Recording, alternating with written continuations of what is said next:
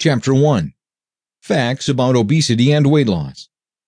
When it comes to weight, how much is too much exactly?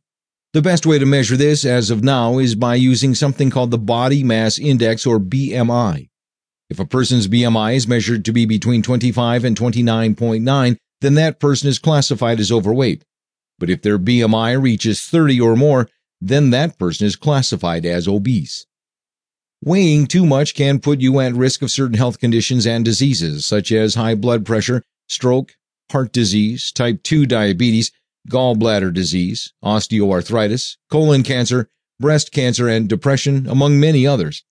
On the other hand, increased physical activity and switching to a healthier and controlled diet can greatly improve anyone's health conditions.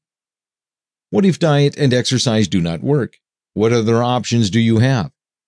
A more natural way of losing weight is undoubtedly preferred and is more advisable, but there are also certain things that you can take to help you fight obesity.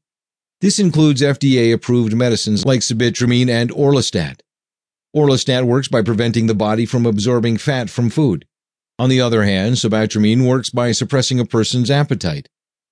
These FDA-approved medicines are recommended for those whose BMI is 30 or higher. They are also recommended to people with a BMI of 27 or higher who are experiencing health problems related to carrying excess weight. A word of caution, however, these medicines do not work magically by themselves. If you want results, you are supposed to take them with a healthy diet and appropriate exercise program. Self-medicating is strongly discouraged. Regardless, make sure to talk to your doctor first so that you know the benefits and side effects.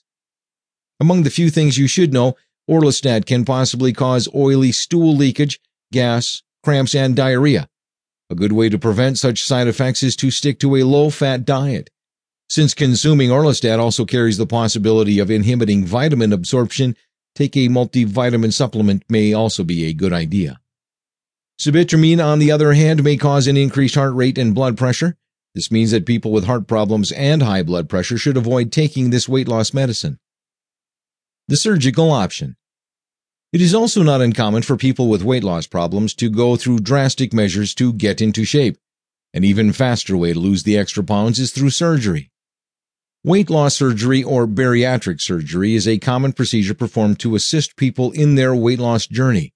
Unlike liposuction, which focuses on specific problem areas in the body and only caters to individuals who are close to their ideal weight, bariatric surgery is specifically for those who are in an unhealthy weight range.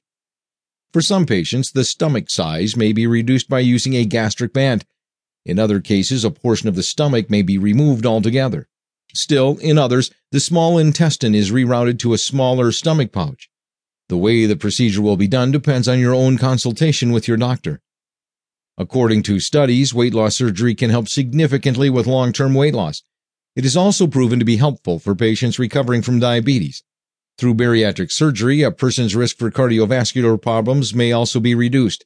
Although surgery may seem like an extreme measure to treat obesity, it does prove to be effective in many people, especially in reducing mortality rates by 17% among obese people.